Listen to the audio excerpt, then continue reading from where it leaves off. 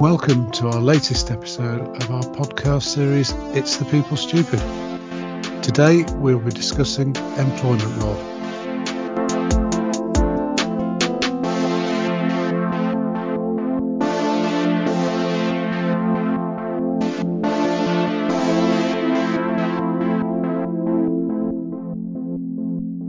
I'm absolutely delighted to be joined by my long-term colleague, Lita Kirwan. Welcome aboard, Lita. Great to have you here today. Thank you very much, Anthony. Lita is an employment solicitor of many years' experience, and we wanted to talk about the world of employment law today, and particularly the possible changes that may lie ahead.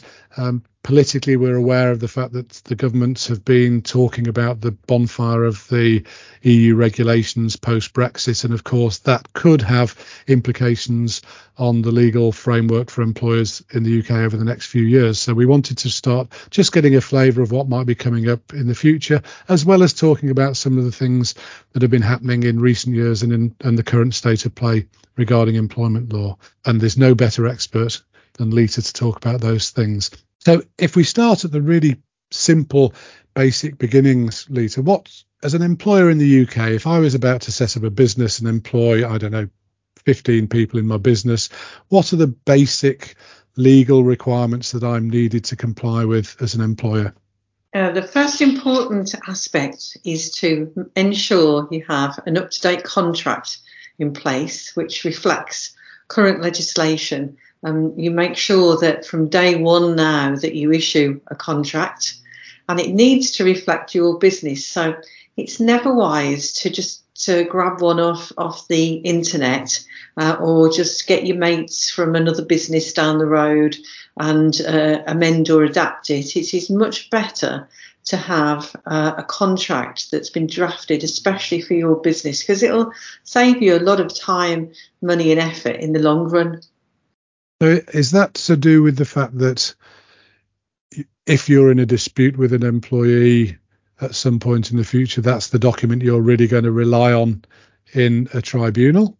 It is. Well, it's the document you rely on. The only time that you'll come to look at a contract or come to refer to it is if you do have any issue with an employee, or indeed they have any issue with you as an employer. So you have to have one by law, or terms and conditions set down. So therefore, it's better to have a bespoke contract rather than something that you've just snatched. Or indeed, obviously, you can set out the terms and conditions in a letter form, but even so, better to have more information than everybody knows where they stand.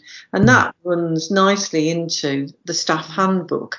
It is essential to have your policies and procedures down there and bespoke to your business. There's no point you having, say, an engineering works and you're using your partner's hairdressing business's terms and conditions, because they just don't match. And you are much better to spend money, time and effort in the first instance, because it can save an awful lot of time and effort later. Any employee, can refer then to the rules. They don't need to be extensive either. You will see some contracts which can go on for pages and pages and pages, or staff handbooks that can be in the hundreds of pages. It isn't necessary. And you referenced earlier about contract being required from day one. So that's a change that's happened fairly recently, isn't it? That now employees are meant to be issued before joining, so it's there for day one? It is for day one. I mean, not necessarily before, but you've got to make sure that they have got their terms and conditions, because you used to have 4 weeks. Now you actually do need to ensure that they've got it. And there are many businesses in the UK and surely around the world, I would assume, that don't have contracts in place. And it's a risk, because obviously it can then be latched on to any claim before an employment tribunal. An employee could claim for 1 month's pay if they haven't had a contract that's issued. Or their terms and conditions issued. It doesn't necessarily need to be in a contract form, but it is necessary to have them.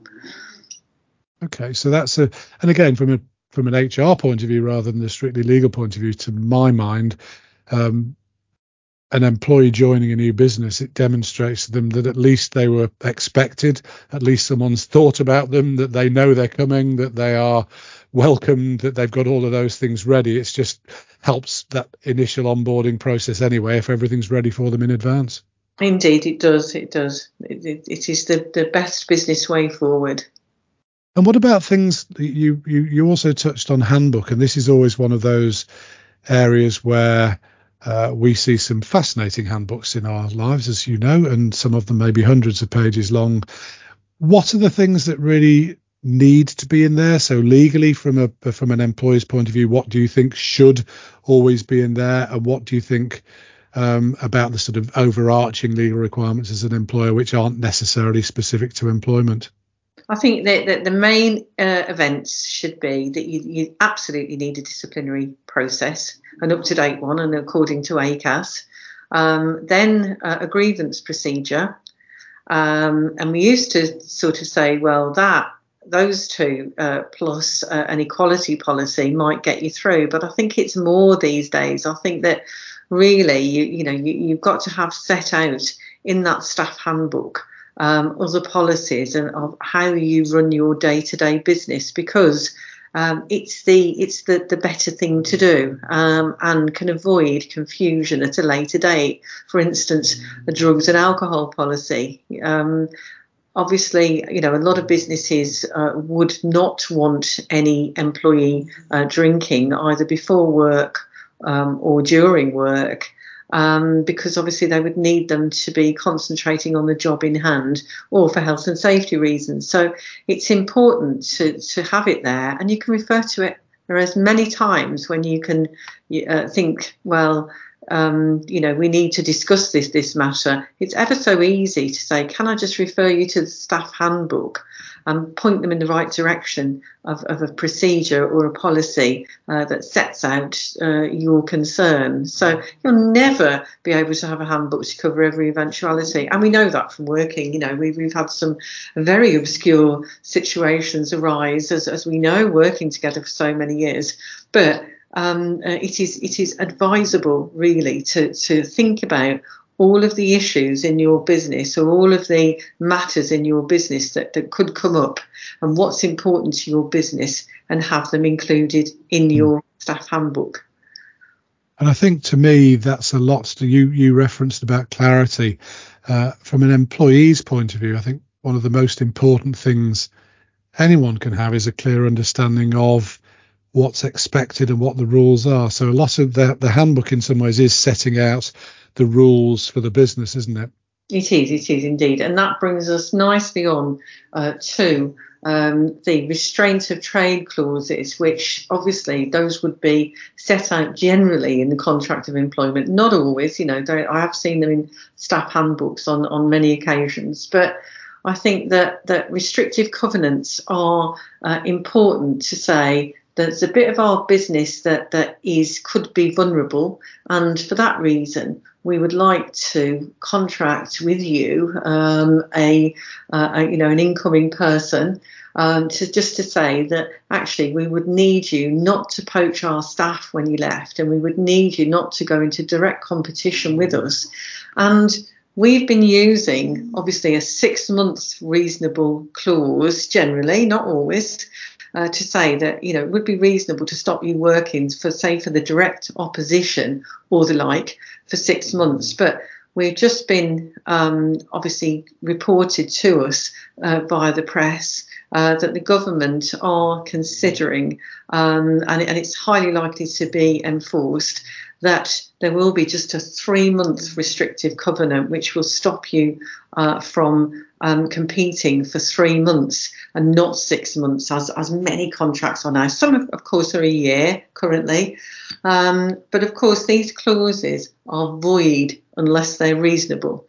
So you have to prove before a court that the clause the restrictive covenant is reasonable to enforce it.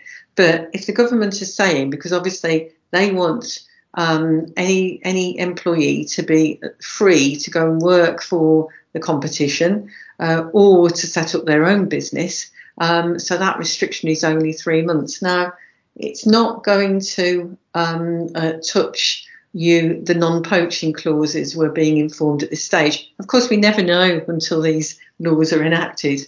But so that means that you can still go for a reasonable non-poaching clause, i.e. they can't come and take their colleagues, they can't poach their colleagues to go into their new business or their own new venture for, say, 6 months. But again, if I would think that if the government have reduced this to 3 months, or they will do, the restrictive covenant of not working for the competition to 3 months, you would have to really consider your non-poaching area just to make sure that 6 months is reasonable, I mean, it's interesting. I've literally just finished a call with a client of ours, and post-termination restrictions. So in simple terms, trying to make sure you protect the business when someone leaves. It was a topic that they were asking me about, whether they could extend to 12 months. And I referenced the fact that the law was potentially changing. So it's an interesting area, because we get often asked about restrictive covenants. So how enforceable they are, how legally viable they might be. And of course, they are enforceable. And whilst my view on the change potentially to 3 months is a lot of businesses will be up in arms saying that's far too short, it might actually also benefit businesses on the basis that then becomes a standard restriction that they can enforce, because the courts will recognise that it's a 3 months restriction. It's been set out in law, and therefore we now observe that person cannot go and join that main competitor for that period of time. Whereas at the moment, it's quite a complicated process, and you've got to take a high court action and injunct people and all of those things, haven't you? You have indeed, yeah. I mean, it's an expensive action. It can cost, lots of money just even to start the claim, and it starts off in the High Court. It's not a county court matter. So, and the costs are commensurate. So you will need counsel. You need to get all your ducks in a row, and you need to organise your claim from day one. So it's not only does it take a lot of money, it's a lot of time as well, time and effort on the part of the company. But I do agree with you that if there is a 3 months limit, and it is actually there, I think it's highly likely that would be enforced, because we will then know that it's 3 months. But and of course, the other side of it is that you can then get employees more quickly. So if you want someone to come into your business and they do have a restrictive covenant, 3 months doesn't seem too long. So you could possibly or potentially wait for them for 3 months, Yeah, So, absolutely. Yeah. And quickly going back to staff handbooks, because one of the things I always find interesting is where staff handbooks sit in relation to a judge's sort of interpretation of how seriously they take those rules. Obviously, there are things in handbooks that are statutes that we're all governed by, so discrimination legislation, modern slavery, anti-bribery, all of those things that we all can't get away from. But how do the courts generally view a handbook? I'm thinking of an employer who maybe has a handbook and they haven't followed their own rules, and they end up in a dispute with an employee. How do courts tend to view those things? Well, for instance, if you've got a disciplinary procedure, and we would always advise that you don't make it contractual, because if it is a contractual procedure, which I've seen many that have been contractual, and you don't follow them by the letter, then you could be in breach of contract, breach of your own contract. But if you've got a disciplinary procedure and it's there in a staff handbook, and it specifically says it's non-contractual, it's there for guidance. So say, for instance, that you can't absolutely strictly abide by it. However, you have followed, sort of guidelines, and you have been reasonable, then I don't think it would be that derogatory, depending on the circumstances, of course, because it's a very fact-led employment law.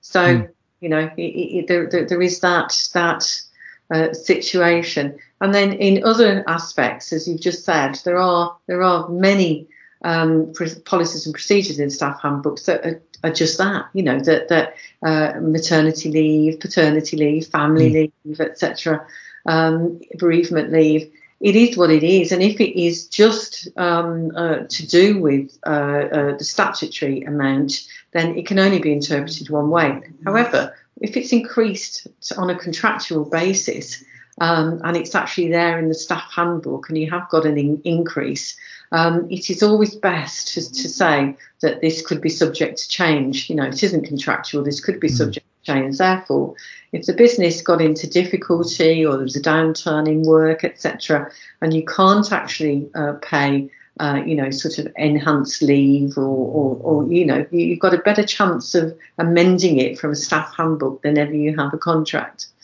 Yeah, so in simple terms, it's keep the contract straightforward and don't put too many things that could potentially present risks to the business in the contract. Just make sure it complies with what you need.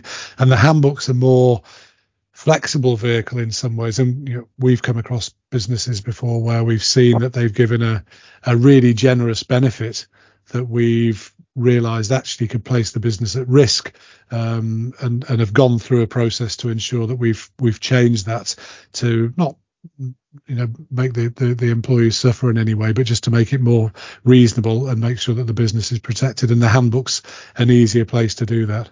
It is indeed. And what we have seen as well is ridiculous clauses in the handbook. Where really, if an employee was mindful and decided to act upon it, or a court or an employment tribunal decided it was enforceable, probably could finish the business off, to be in receivership. So you do have to be far more careful in a contract. You have to be mindful in a handbook, though, because obviously it's your rules, it's your handbook, and you've written them. And there's an old adage in any area of law that actually, if you've drafted it, then it's your responsibility, and it's usually interpreted against you. So the staff handbook needs to do what it says on the tin. It needs to actually set out what it means, and is this clause contractual or not, or is there leeway? Excellent. So again, you always need to consider what you've put down in black and white. And I think yes, you and I have seen some fascinating clauses over our years. Moving on, one thing that's become more significant in our world in many ways recently has been the role of ACAS, which is the government's advisory, conciliation, arbitration service.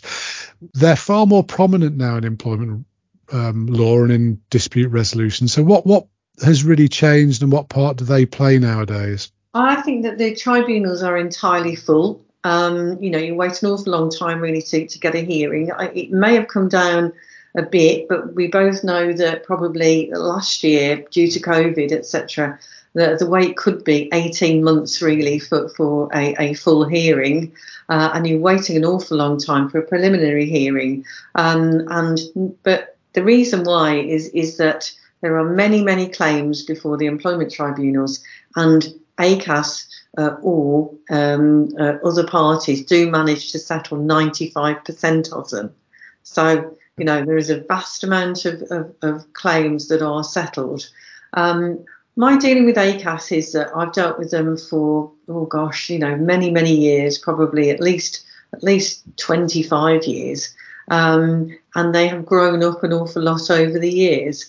And although they try to be as good and as kind, and they will listen, I'm finding them to be far more strict now with employees than they were. That doesn't mean to say that if they consider that an employee has a bona fide claim and it's in time, and it's within their jurisdiction, that they won't assist the employee. But I have come across in the last couple of years where claims really the employee has tried to claim, and it's ACAS have actually said, well, you can't make that claim, because you haven't worked, for the company long enough, or you haven't done this, that, or the other, so you don't qualify for the claim. The employment tribunal for that reason doesn't have jurisdiction. So I found that change there is that in the past any claim would get through, and it was probably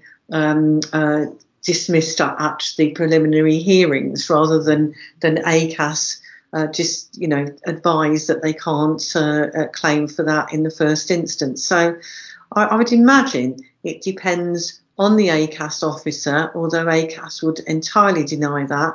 But, there are, as in every walk of life, there are many different ACAS officers.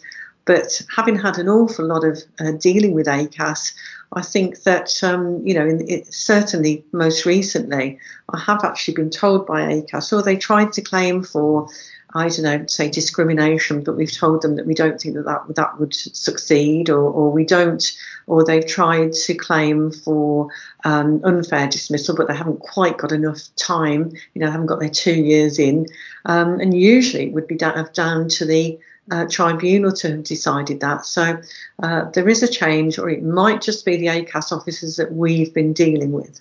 Okay.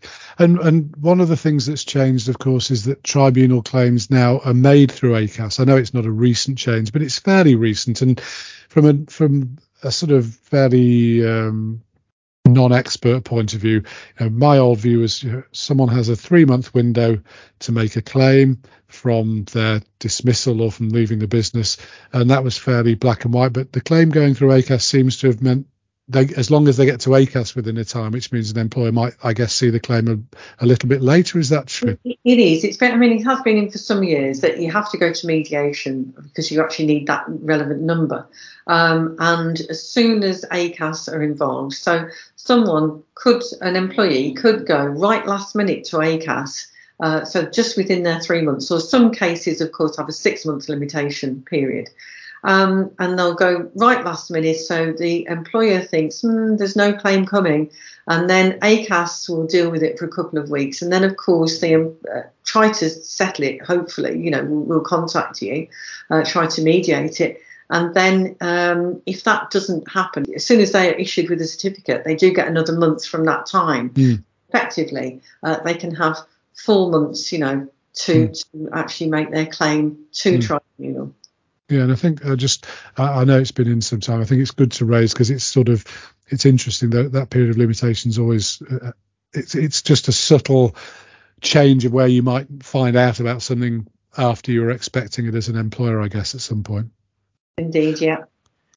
And one thing that's a regular source of conversation between you and I is the fact that employment law over the years has really become a lot more of a playground for employees, if you like, or people trying to find ways of getting money out of former employers.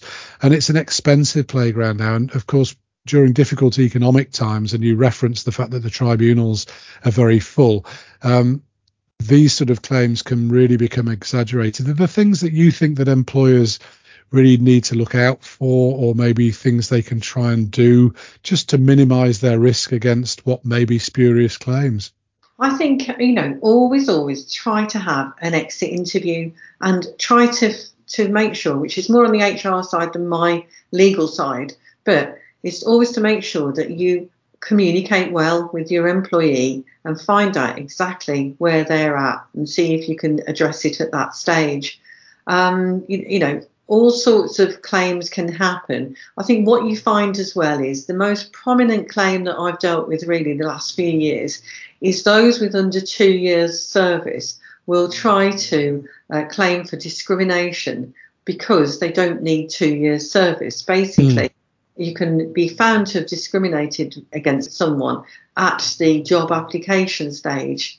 They don't even need to be an employee of yours for you to have potentially discriminated against them, or for an employee to potentially make a claim. So I think that it is always best, if you've got someone under 2 years service, is to make sure that actually, if you are deciding that they're unsuitable, or maybe even in their probation period, that's what the probation period is for, but make absolutely sure that you do everything according to ACAS recommendations whilst dismissing someone, just to make sure that if they do have any attribute that can be covered by the Equality Act, that it would be difficult for them to claim, because you've been fair and you've followed current law, and take advice from us, call us.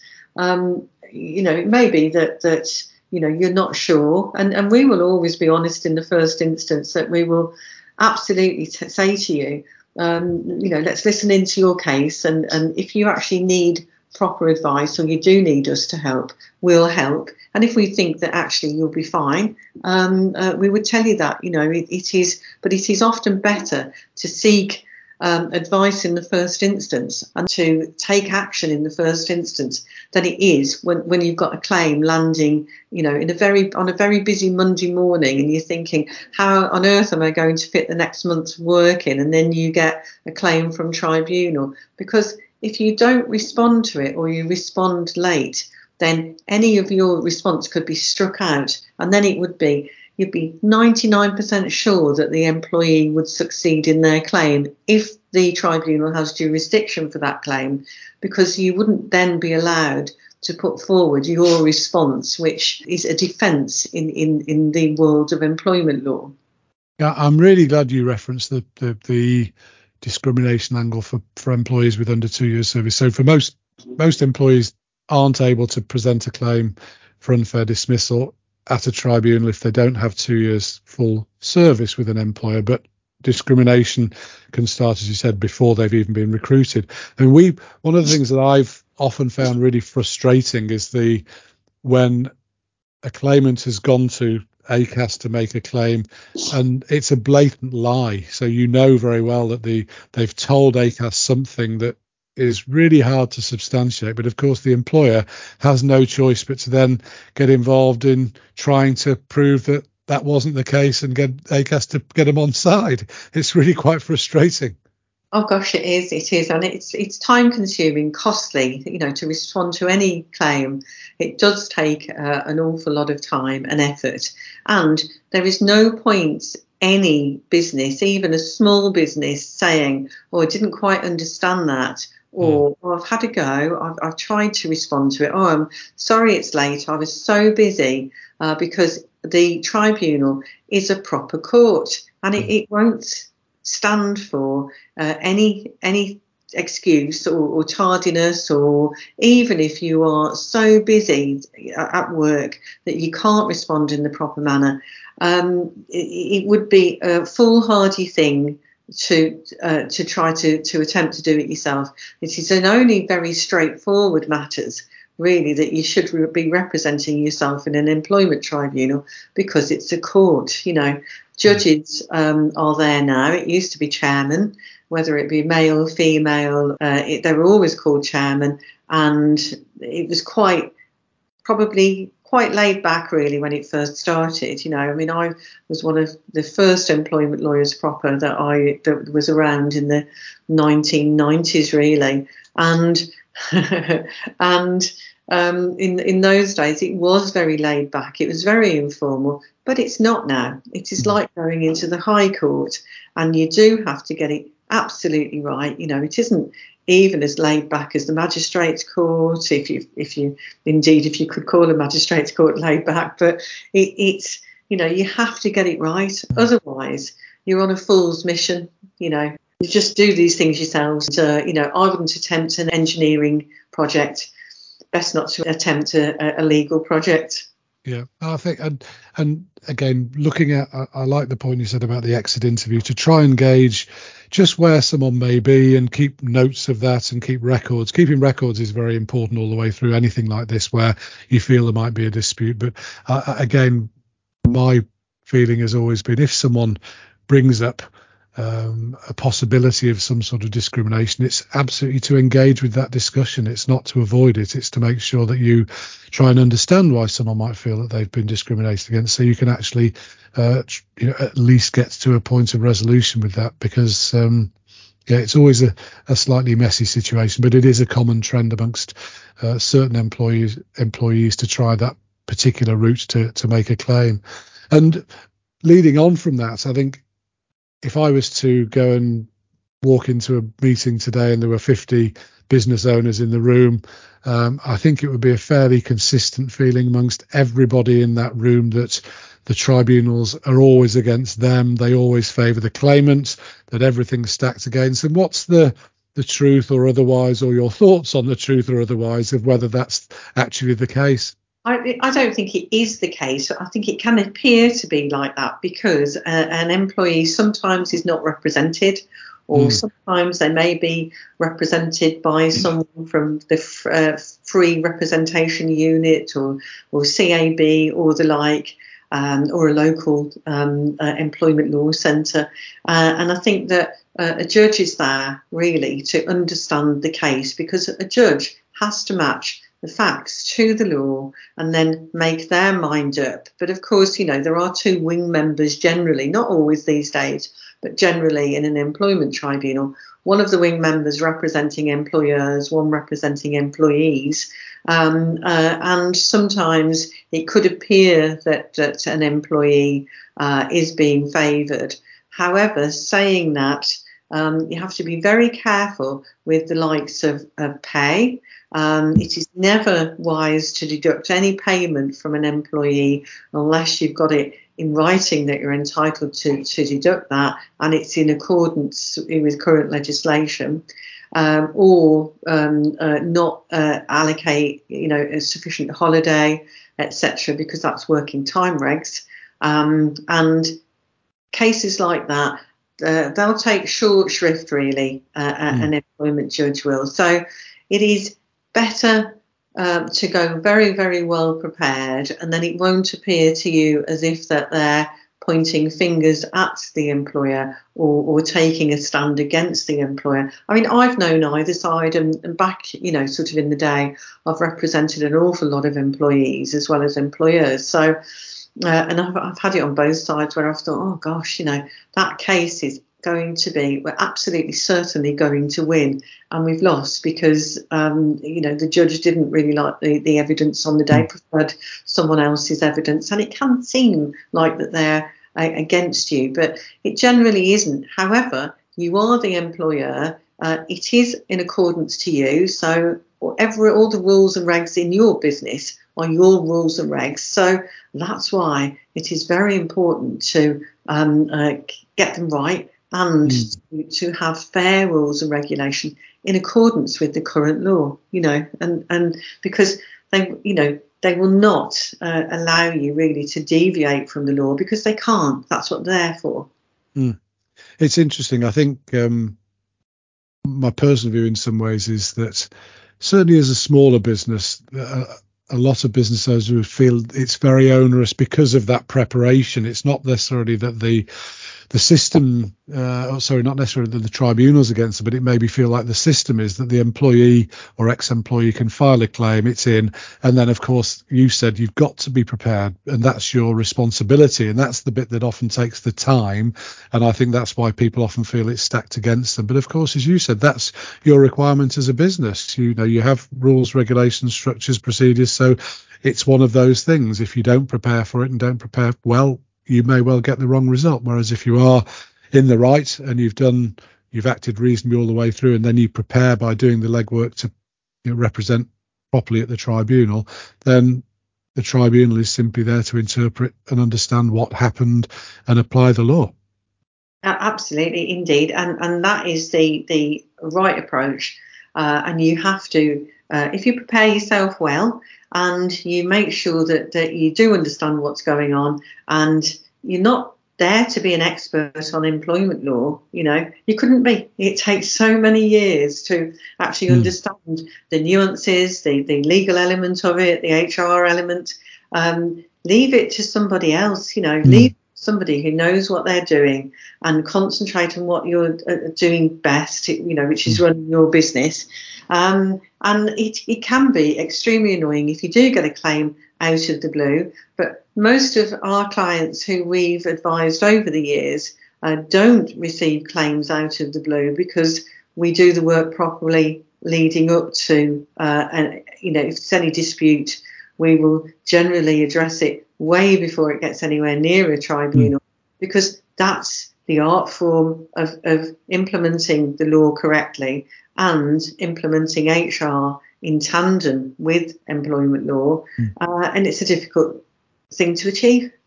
Yeah, absolutely. I mentioned at the start and at the introduction that one of the things I'm really interested in is what may be coming down the track in the future. You've already touched on the fact that there's changes down the track in legislation regarding post-termination restrictions. A big thing was made of Brexit, and I don't want to get political, even though it's my inclination to do so, but the bonfire of the EU regulations was a very big headline for the government and the Brexit vote. What are your thoughts on what may be coming down the line for employers regarding any changes in employment law? Well, of course, not wanting to be political either, but everything was meant to have, the bonfire of the alleged vanities was meant to be happening at the end of the year. And of course, they could not do that because, every single aspect of many areas that have been legislated for include European law. But there are a few things that will be implemented, and the restricted covenants has got nothing to do with this. It's a separate entity. But the one I'm interested in really is rolled up holiday pay, because I've worked with many businesses over the years that have used rolled up holiday pay, meaning that, if you've got casual employees or say term time employees, that you pay them really on the hours that they do. And in many sort of care agencies, etc., or agencies in general, they'll be paid each month their holiday pay. So they don't actually book holiday, it's rolled up. They get paid for the hours that they do. Holiday pay is worked out on top. The EU the last few years definitely said no, it was definitely, you can't do that. Employees have to take holidays, or workers have to take holidays. The Court of Appeal said they agreed sort of with the EU, but said actually you can offset it against the holiday pay. So effectively they were saying that you can actually implement rolled up holiday pay, but I think that it will be dispensed with, and that's definitely a European-led bit of legislation that will be dispensed with. And then coming on to TUPE, which is my favourite things, which is the transfer of undertakings, which means that if you've got an employee and they contracted with you, if the part of the business that they work for is transferred on, so, say cleaning companies usually, that cleaners, you lose your contract and your cleaners are on that contract, that actually the incoming contractor must take your cleaners because they'll be TUPE'd across. So in general contract law, that couldn't happen. But the transfer of undertakings legislation means that it can. Now, everybody was thinking, TUPE is going to absolutely be changed, because it is quite a European piece of law, and it's developed in Europe. But it isn't the case. Basically, the only change really I can see that's going to happen in TUPE is that for those with less than 50 employees, you don't need a designated representative to assist in TUPE discussions and consultations. So it's not a big thing, TUPE does need sorting out, but I don't think that they've got the ability or the numbers to sort it out at this stage. So they're quite basic, really, the few changes that will be coming in, and we don't really know when they'll happen. Possibly this year, the rolled up holiday pay, and there's another thing on the holiday front is that it used to be the 4 weeks was the European-led holiday, and the 1.6 is our local. So it's additional holiday leave. They're going to change it, that 5.6 weeks is holiday leave, basically. So, it does sort of have a slight impact on employers. But all these great, changes, this big bonfire of European-led laws is just not coming in. So there is not much really to write home about for this year. Yeah, I think over the last couple of years, whilst we've been going through post-Brexit, employment legislation's generally remained left alone. It's not been one of those areas that they've really picked on. And it sounds from your summary and from mine, I've read a lot, and I don't see any major indications of significant changes coming down the line, and things like rolled up holiday pay. Well, the working time regulations are brought in to make sure people had holidays, and it's important. And certainly in a world where post-COVID, well-being and employee welfare has become a far more significant part of the agenda for most businesses, it's really going against the grain if the changes really just say, actually, if you're an agency worker, you can just work relentlessly forever as long as you're getting rolled up holiday pay, which is very much against the grain, but consistent, I guess, with that sort of greyish economy that we've got that provides lots of agency workers to fill in the gaps. Indeed, no, absolutely, I agree with you. And so all these big changes we were promised won't be coming in. There's one last one really I'd like to talk about is maternity. Those maternity leavers. I mean, at the moment, we all know that if anyone is on maternity leave or adoption leave or shared parental leave, if they actually come back to work for the time that they're off, and as soon as they come back to work, they should be returning either to their own job or, depending on the amount of leave that they had, or something very similar. And if a job is being made redundant and they get first dibs, even if they're not the best candidate for the job, if their job is being made redundant and they're on such leave, that should be their prerogative to have first dibs of that job. So what's being discussed at the moment, and what's on the cards really, is that this will be extended from when they inform an employer that they're going on to maternity leave or adoption leave or shared parental leave for 18 months afterwards. So that is a big shift, because that and it's quite a something to think about, and just be very careful, because obviously we're only all getting here on this planet one way at the minute. Is that us women are going to have babies? So therefore, for that reason, don't discriminate, because it is a legal hot potato in employment law, and if you get that bit wrong, then it could be a very costly mistake. Yeah. No, that change sounds quite a positive one as well in many ways from my point of view, because it is such a vitally important area, and as you say, it's 50% of the population, almost 50% of the workforce, and therefore it's indeed. But I mean, those on adoption leave as well, so it's not necessarily always women. Will share parental leave will also have that protection. So it's a good thing, we do actually need to procreate, because people do actually need to get here somehow. So, and it's not all about work. Yeah, absolutely. Lita, thank you for that. One of the final things I wanted to ask is, where would you advise good places for employers to try and keep up to date with changes? I absolutely echo, and obviously will echo, the fact that it's always sensible for anyone to go and seek expert advice. As you said, I wouldn't dream of starting an engineering project either, but find good experts to help you. But where are good places for employers to keep an eye on any changes and what may be coming down the line? I think ACAS is a good point, because ACAS is what an employment judge would use, and we would always refer to that, because employment law is legal, and it is in our system, and it is an adversarial system, so we do have to abide by that. So ACAS is there. It's not always clear on ACAS website what it actually means. Sometimes, and even ACAS website will say you should seek specialist legal advice, and in certain circumstances you certainly should.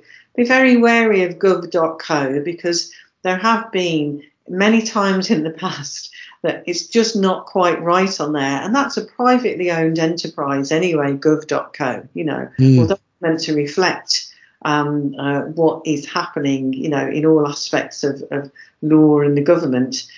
You do need to be quite careful of that website. It may have information for you. Also, I don't think all of it is that well written. It can be very confusing. You can always phone ACAS. They will always give you some time. that and advise you. So if you've got something really that's happening at work and you're not sure, then go onto that website. Otherwise, I mean, obviously for me, from a lawyer's point of view, I would go on to case law, but I think might be a bit difficult if you don't really understand the legal elements. What do you think? What do you think other resources are for? Well, I'm similar to you. I think I tend to try and read quite widely in news feeds. Some of the personnel magazines are very good as well, because of course they're going to be telling people what's coming down the line and also how to understand and implement it from a personnel point of view. I totally accept and know that they don't always interpret it perfectly from a legal point of view, or there might be sometimes a bit of ambiguity there, but they're good in terms of flagging some of the main things that are coming down the line. So sort of personnel management and personnel today, those sort of sites are very good. And some of the better news sites, they just generally have reasonable feeds in terms of what is going on. And otherwise, yes, ACAS provides regular updates, regular news feeds. They regularly offer services as well to provide training in certain areas for employees as well. So it is quite a good source of information. But seek an expert to really understand it, because unfortunately it is a very expensive area to make mistakes in now. So always seek good advice as and when you need it. Lita, I've absolutely loved spending some time with you this afternoon. So thank you very much indeed for being our guest. And we'll look forward to catching up again very, very soon. Thank you, Anthony.